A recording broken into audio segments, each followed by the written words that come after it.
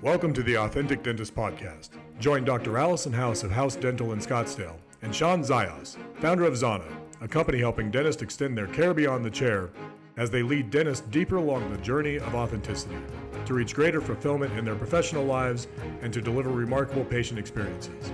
At the core of the Authentic Dentist is a belief that the answer to the current challenges in dentistry is dentists discovering that their greatest asset and point of differentiation is their personal brand, and that forming that brand out of their authentic selves is the best strategy for success in dentistry today.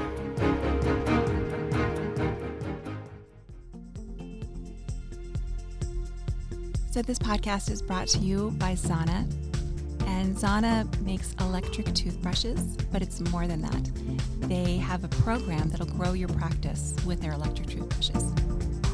Hey guys, this is Shawn and Dr. Allison House with the Authentic Dentist Podcast. And today we are talking about one of my favorite topics, which I think I could write, I don't know, probably a whole dissertation on.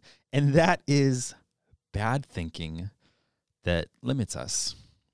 So I could jump off, but I'm just going to throw it to you. So there's a lot of different ways we could go about this, but let's start with, as a practice owner in the last 20 years, what is some of the bad thinking that you feel has limited you? Oh, I could probably write a book. It's just terrible. I think one of the worst things is looking at the past and thinking that if that happened before, it will always happen again. And the definition of insanity is to keep doing the same thing over and over and over again. So I've just learned that I take what I need from what I did bad before and then just move forward. Okay, so you're thinking in the context of bad. Oh, a crown didn't fit. So I sat a crown that didn't fit. I knew it didn't fit. And I sort of kicked the can forward. And then I go home that night and I've decided I'm a bad dentist. I'm a terrible dentist. I just have ruined somebody's life. And the reality is, I can just tell them and fix it. But you go into this negative thinking where you're just like, and I think it can destroy you, really. So is like part of that negative thinking, like nothing's going to change? Like meaning I'm just always going to have this sort of a struggle where I do dentistry I'm not proud of? Yeah. I'm just a terrible dentist. I've done terrible things. But the reality is, we all make mistakes. I mean, dentistry isn't perfect. And then, I don't know, I've bought equipment that I shouldn't have bought. I spent a lot of money on it and didn't ever implement it properly. We all have a treadmill, don't we, in the back with a bunch of clothes on it? So the bad thinking there was it in terms of the evaluation process wasn't thorough enough, or you had some blind spots because you just believed it was going to answer all the problems, but you didn't want to realistically look at, like, is this really what I need? Like, what do you think was your either bias or blind spot in buying stuff you shouldn't have bought? I didn't vet how I was going to implement it. And sometimes I bought something and there actually was no support. That's always a problem. You buy something, the rep has just got you all excited about it, you bought it, and then there's no support for it afterwards. And then you don't know how to use it. See, that's a good one. In 2008, I signed up with Infusionsoft, which is now called Keep. And it was like one of the first automation platforms for like email automation. And I was like, oh my gosh, like we need this. This is going to be amazing. And I think the upfront cost was like $2,000. And then there was going to be like a monthly, like $600 or $700 a month. 6 months in, I don't know the math on that, but we probably spent somewhere between like $4,000 or $5,000, and we never got it off the ground. Like we didn't realize the actual, not the curve, but we weren't ready, and I didn't want to look at that because I just thought, oh my gosh, this is going to give us everything we need, and I like conveniently didn't look at we weren't ready. And we all do that. You know, you buy some piece of technology. This is what's going to transform my practice, or I'm going to reupholster my chairs, and that's going to make everybody feel better. But the real thing is it's always experience. People remember how you treat them. So we'll invest in technology, but we don't invest in our team. We do that all the time, and that is definitely bad thinking. Oh, I like that one. We invest in technology, but we don't invest in our team. And I feel like that's something that, like my dad has been so prudent when it comes to running the business that he's run, was he dental? Just, I don't know, over 20 years now. He's just been really prudent. But one of the things I see is that sometimes it's like everything is like a cost, and it's a hard cost. And again, like, to honor him, he has done such an amazing job. But there's been areas where I'm like, you know what? Sometimes it's not about the cost because it's an investment we need to make, because the return on investment in 3 to 6 months it's something we can't afford not to do today. And not to say that my dad doesn't understand that. He's an incredibly wise man, but I know that's one of the shortcomings of someone that's growing in business is everything's an expense, is viewed that way, instead of like a strategic investment, Well, it's both. I mean, you really have to look at what you're spending in and if there's going to be a return on that investment. And that's a hard thing for us as dentists because, we have all this science, we have all these clinical skills, but yeah, to really analyze something in business on, is this going to pay off in the long run? That's a hard thing for us to do. And I often feel like my accountant doesn't know what she's talking about with that. I was like, and they don't listen to this podcast. Hopefully. Oh, okay, so tell me a area of bad thinking that you're probably most embarrassed about. Most embarrassed. Or maybe you feel like people don't, I don't know, maybe they wouldn't expect. Like, meaning the ones I'm most embarrassed about for me are always the ones that has to do with like you could look at it like not having enough courage, but meaning it's always around why I don't do something. Like why I'm not ready. I'm not qualified enough. It's probably not a good idea to launch. And I've talked myself out of doing things for years because of some logical reason of I don't have enough preparation or something like that. And it's just embarrassing because I like to think of me at my best. I don't mind taking calculated risks. I can be bold. I can have courage, but I'm just embarrassed about the fact that at my worst, I'm not. Like, I'm not that courageous. I get really scared and I overthink. And yeah, I just don't act in a way that I'm proud of. I think that's just part of being a business owner, isn't it? Because you do something and then you make a mistake and then you feel burned and you don't want to jump in again. Well, but that's the thing. That's not what would happen. I just wouldn't do it. Remember, so it's this whole... So you've never had a failure where you invested in something and it didn't work? No, I did. But then because of that, I would get cautious and then I would make that mistake of shooting it down in the idea state or in the boardroom instead of the market saying bad idea. So that's where the real limiting mindset was, let me spare myself the embarrassment, the public embarrassment, by realizing ahead of time to pull the plug. But when you pull the plug then on 5, 6, 7, 8 things in a row, that then turns into 9 months of never launching something, you don't learn anything. So you might feel like, well, you didn't get public embarrassment, but at the same time, you learn nothing. So those are the mindsets that are the most limiting, that I'm also the most embarrassed that I ever allowed to have. So that's why I'm such a proponent now of fail fast, fail forward, do something and let the market say, not necessarily a bad idea, but you're not there yet. Iterate, change it up a little bit. What did you actually learn versus I'm pretty sure this isn't going to work.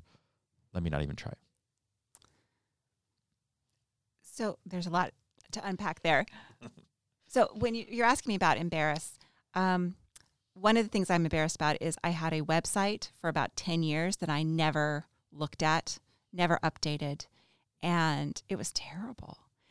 But it didn't even cross my mind that I should do anything with it. It isn't part of my generation, I guess. So when I realized that, okay, this is representing me, it's terrible, it doesn't always work. Sometimes it doesn't work on somebody's iPhone because it's so old. Yeah, that was a mistake. I should have invested in a nice website much earlier. But there's also, I have to give myself some grace. You don't know until you do know. So I've made lots of mistakes where I just didn't know. And so, yeah, I was embarrassed about it, but it's fixed and I move on. something I invested in. I bought a Plan Mecca and in 2020, and then there was just no support. So I have a very expensive item with no support. I don't know how to use it. And I spent a lot of money on something that, is a very nice wall decoration right now. Yeah. I hate that. Right, because it's this sense of it's a sunk cost now, but it was money that could have led to a return. And now it was an investment that didn't bring any sort of return. Only frustration and tears. And a lesson learned. But I mean, such a large amount of money, and I'm like, I should have spent that on my team. I should have invested in education for my team. I should have spent that on education for myself. But, you can't should and would. There's no going back in life. You can only move forward. So, I've learned that sometimes I'm too cautious. Sometimes I'm not cautious enough. And will I ever be perfect? Probably not. By saying I'm not cautious enough, in that sense with the Plan Mecca, was caution the thing that you didn't have, or was it just that you didn't ask the right questions, meaning like what could have prevented you from making that decision? Well, the thing I've learned now is that I always have to make sure there's training. There always has to be training, and I have to set it up immediately, and then I have to look at how I'm going to implement whatever I've bought. Yeah, and you're definitely not alone in that. Like, oh my gosh, this the even the courses I've purchased where it's like I can go at my own pace, but what happens is I don't schedule them. I don't implement them, and I have this idea, oh, it's always just there, it's accessible. But because I don't prioritize it, well, what's the point of anything that you don't end up utilizing? Well, because sometimes there's this fallacy that I have to sit down for 3 hours. So I have to block 3 hours of my time in order to really learn something or to do something. And then there's never 3 hours, ever. It always seems to fill with other things. So the fallacy of ideal circumstances, or the ideal being something that is almost unattainable. So because of that, you can't consistently do what you're wanting to do. See, right. That gets me all the time. Starting a workout plan. Well, if I don't really have the perfect plan, what if it's not the right plan? So then I don't have a plan. Well, the diet. Then well, you just don't work out. Right. What if it's not the right diet? And what if it's really not the best thing for me? So then I just don't make changes. But that thinking's not sustainable. No. So, you start a workout plan and it isn't the right one for you, but you've made the first step. And that's what I try and remember. Maybe I don't have 3 hours, but I have an hour. I can dedicate this much time. Maybe I don't have time to go to spin class 3 times a week, but I'm at least going to go twice. We're not going to just say, well, because I can't make it 3 times this week. We're just, never mind. It's just the wash. But we do that. We do that all the time. I wish I could give the right source for this, but I just remember somewhere in what I've read, it's like the idea of 1% incremental change, where it's like, maybe I can't start with because I always want to start with 100% change, right? Like everything's set up. I have the system. I know exactly how it's going to work. Like here is a complete 180 degree turn in a different direction. And sometimes the idea is, well, if I can do something 1% better today, well, those wins start stacking. And in 100 days, I mean, I don't know if you're theoretically 100% better, because the 1% doesn't always work that way. But also, before we go here, you said something that was just really insightful. I wish I I could have spent this on my team, or I could have spent this on my own development. And I feel like, Allison, that's one of the things that really separates you and why you've been such a high performer, is because you see the value in developing people and investing in people. And I feel like that's something that now sports is really illuminating. You have, Tom Brady that is now 45 years old, but the people that have gone after him, let's say the LeBron James and Russell Wilson, are notorious for spending over $1 million a year on either the personal chef, the person that works out their body. They have invested so heavily so they can be at peak shape and peak performance. And that wasn't something like Michael Jordan was doing, which is why I think he only played 10 or 12 seasons versus going on season, whatever it is for LeBron. Sports fans, I don't know my stats when it comes to basketball. But that's in our own personal lives, we need to invest in ourselves as well. So yeah, that's one of those mindsets that I wish I would have learned earlier.